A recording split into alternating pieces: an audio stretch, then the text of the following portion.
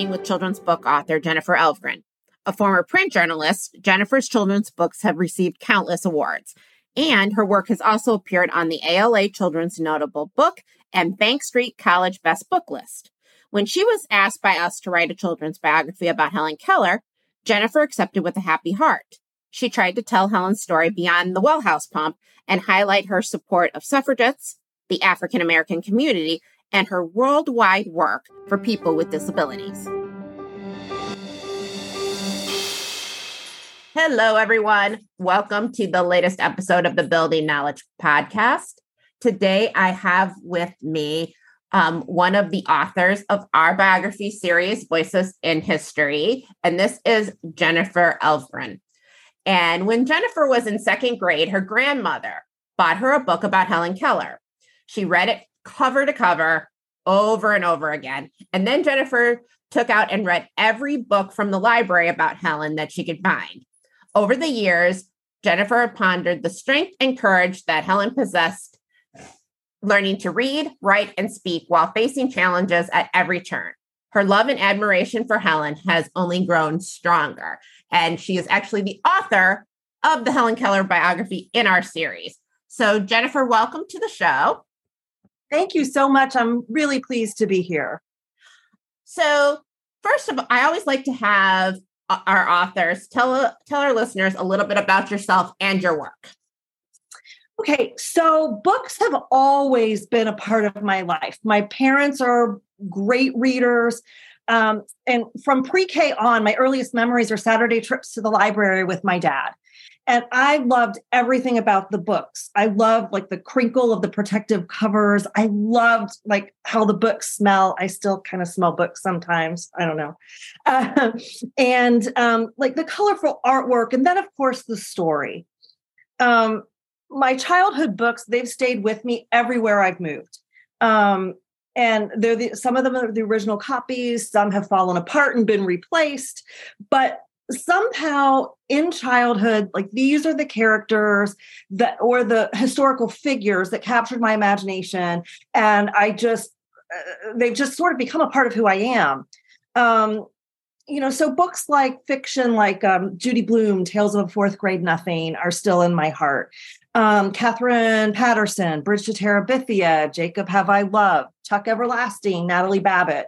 And of course, Helen Keller, thanks to the books that my grandmother bought me. And I want to sort of tell a little bit more about that. At that time, we lived in Kentucky, or on the Ohio border, Ohio-Kentucky border. And the school that I briefly attended was very underfunded and had a very, very small library that was just several bookshelves in a classroom. They had a book about Helen Keller, but they deemed that it was too hard for me to read, and so they wouldn't give it to me. And that is what prompted my Pittsburgh grandmother to send me every book about Helen Keller. I think too that on the path to being a writer, writers typically read more than they write. And it's just something that happens, and it makes you a better writer the more that you read. So reading was my first love before I discovered writing, which happened in later elementary school. I really started enjoying writing the little fiction projects that we were given. And from there, every opportunity of a writing class throughout middle school, high school, I took. I majored in English in college, majored in journalism in grad school. And I didn't really start writing for children or have an interest in writing for children until I took an elective that was writing for children in grad school. And I really was hooked then of the possibilities of all the stories that I could tell, the stories that potentially could help children problem solve, figure out who they were. Stories that had a lot of heart. And so that sort of became my focus with my personal writing.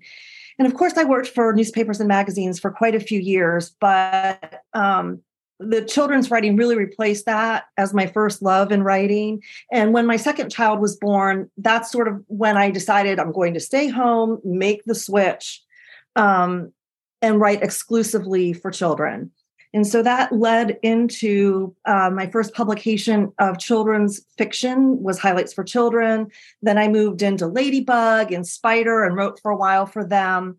And that evolved into writing picture books. I have 3 published picture books. And I spend just a lot of time reading and writing. Personally, I live out in the country with my husband. I have 1 grown son. I've got a daughter in college, and I've got a daughter in high school. Personally, I love horses and rescue animals and music. I play flute. And of course, I read a lot and write a lot. So that's a little bit about my pathway to publishing and sort of what I do in my free time. I love that you talked about going to the library and this love of reading that was instilled with you as a child, and about the actual physical books, because as much as it's easy to download a book onto your Kindle or whatever, there's something about that book and that smell. And in fact, my daughter loves that smell so much. I bought her a candle. So any of you guys listening, go on Etsy. And there are people that actually make candles that smell like books. And it really does smell like old books in the library. And it'll just like immediately take you back to that time. Oh, that's amazing. I wrote a note. I'm going to do that. Oh, they're really good. So you, like I mentioned, you've written the biography for Core Knowledge about Helen Keller. So how did you actually go about researching to write about this? So I tried to be very careful, since I grew up reading a lot of the children's biographies about Helen Keller.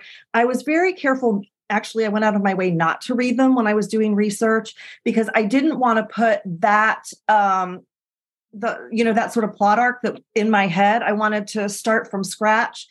One of the things that I was looking to do was tell more about her life beyond the well house pump. A lot of the biographies for children are just talk about how she was born and how she lost her sight, how she lost her hearing, and what that did to her as a child and caused her to act out and have different negative behaviors.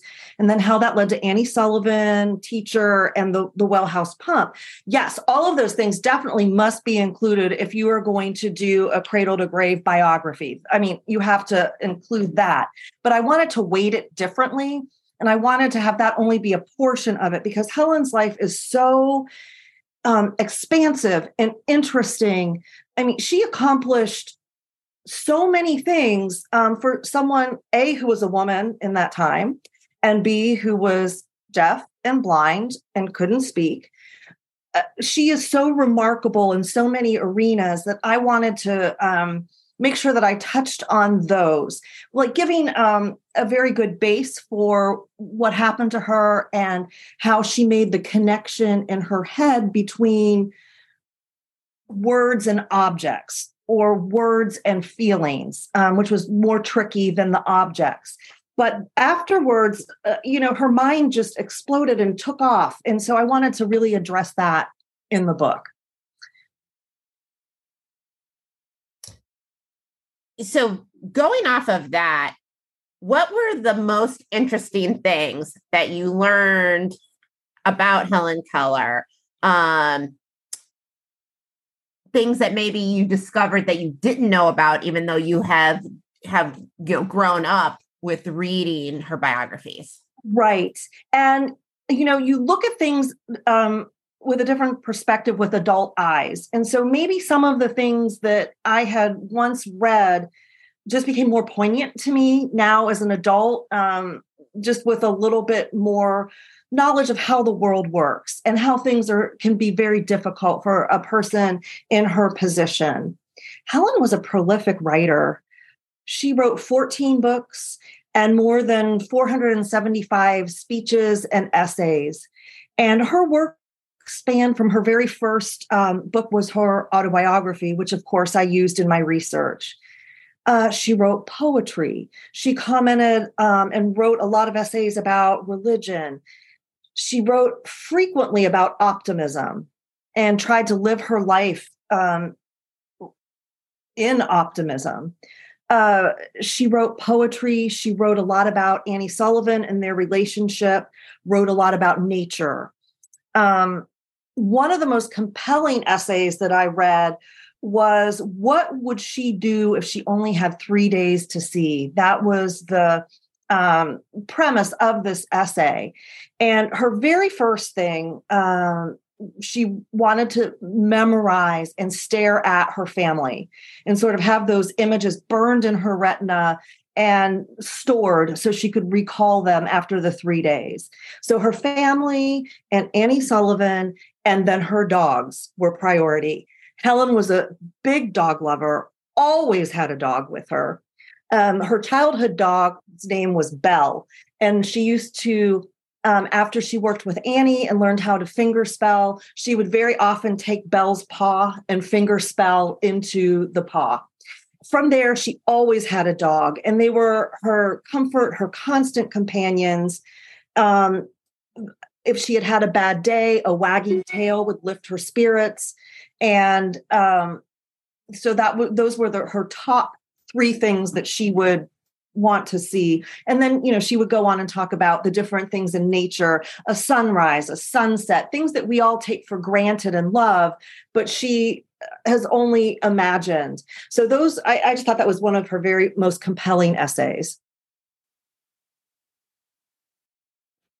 So what do you hope that students will take away from reading the book? So I am hoping that they just have an idea of what it would be like not to be able to see and hear, and have an understanding of what she accomplished in that with those disabilities. Helen was the first deaf-blind student to attend Radcliffe College, which is at that time was the sister college of the all-male Harvard. She was the first person that graduated from any institution of higher learning, and she graduated in 1904 with honors. And for students to kind of think about how, what their homework looks like compared to what her homework would have looked like. So since she wasn't able to read or listen to lectures, one of 2 things had to happen. Annie would sit in classes with her and finger spell in her hands. Sometimes there would be time. And so Braille books were not easily had. And so a lot of times books would have to be embossed and made into Braille, especially for her. And so maybe they would just do, one of a textbook. And so sometimes if they weren't able to get that, Annie would have to spell into her hand, would, be reading and spelling, finger spelling into Helen's hand. And so homework and lectures and writing things on a Braille typewriter took exponentially longer than any type of homework would do today, that anybody would do today. So I would like them to keep that in mind. I would also like them to think about how to help others. That was a theme in Helen's life. And so one of the things that is lesser known about Helen, which I find very compelling, is her humanitarian, the things that she did in the humanitarian realm. For instance, when she was young, Helen sensed the difference between herself, that she was able to understand that she had a lot of plentiful food and clothing. And there was a point in her childhood that she recognized that some of the Black children in her surroundings didn't have that. They didn't have food and they didn't have clothing. So this realization planted in her seeds for her future humanitarian work. The NAACP was new in 1916, and she was very famous by that time. And she was one of the first people to step up and donate $100 to that group. And it was in a very public manner. And she was hoping she would lead the way for other people to look into this organization and support it. At that time, the NAACP had a newspaper, and Helen allowed her essays to be published in that newspaper, once again, hoping to draw attention to the group. She became a founding member of the ACLU in 1920. If I did know that as a child, it just, went right over my head. So I feel like if students read about her and discover sort of all the things that she was interested in and helping the world, that maybe that might inspire them to step out and maybe support some things that they had been thinking about, things that were on their heart. So maybe she can inspire them still today. On that same note, Helen was also a suffragist and spoke very, very often about women being able to vote. So she was born into a world where that didn't happen. Women were not voting. And so she spoke frequently about that. And in 1909, she joined the suffragist movement. She spoke regularly to leaders from that movement on the phone, she spoke regularly to them through phone calls, through Annie translating, and with meetings and through letters. So she also participated in 1913, was one of the first suffragist parades in Washington, D.C. She was present. And it was very exciting for her that she actually did see the United States adopt the suffragist position and allow women to vote. So it was exciting for her to live through that time period and actually be able to vote herself. And so once again, I'm hoping the students do look around them, and that would inspire them to reach out to people. And even so, some of these things that I'm talking about seem like very big problems in a very big world. And sometimes when you're in fourth grade, which is what this biography is aimed toward, maybe it's not you're looking at huge picture right then, but maybe it's the person sitting beside you or the person in the lunchroom that doesn't have anyone to sit with. And so maybe maybe she can inspire them to reach out in their own realm, in their own comfortable space, and look and see if someone in their world needs some encouragement, a friend, a kind word. So that's what I'm hoping Helen's message will bring to some of the students. I love, because you spoke at the beginning about including her entire life, because I feel like so many biographies, at least that I read growing up, really focused on her childhood because you can relate as a child, but her enduring message and her legacy is really that, what you just spoke of, which was later on in her life, about her the philanthropic type of work that she did about helping others and bringing light to causes that weren't necessarily popular viewpoints at the time. So it was really amazing. Yep. She also sort of became the spokesperson internationally for people who were deaf or blind or both in countries that sort of marginalized that population. And she would speak in places like Japan, and she would speak to different groups of people, like maybe the Maori people, who really said, if you were born or developed any of these issues, we're not going to include you in our main population. You're over there. And so her message of, what she would often speak and say, and while learning to speak was also another part of her bravery, and sort of overcoming what her voice sounded like and working very hard to be understandable. She would often say things like, I am not dumb. I am, and talk about accomplishments and what people who are deafblind could achieve, what women can achieve. And so she changed a lot of perspective worldwide about just opening up opportunities for different groups of people. I'm so excited for students to get their hands on this book. I think it's marvelous. So, are you writing anything else right now? Well, this was the first biography I had written, and I loved it. It was so much fun. And I would be happy to write more biographies. Currently, sort of working back with picture books. I am working, doing something totally different, something that my agent had encouraged me in. And I'm working on nature picture books in verse right now, which is really a departure from everything that I've done before.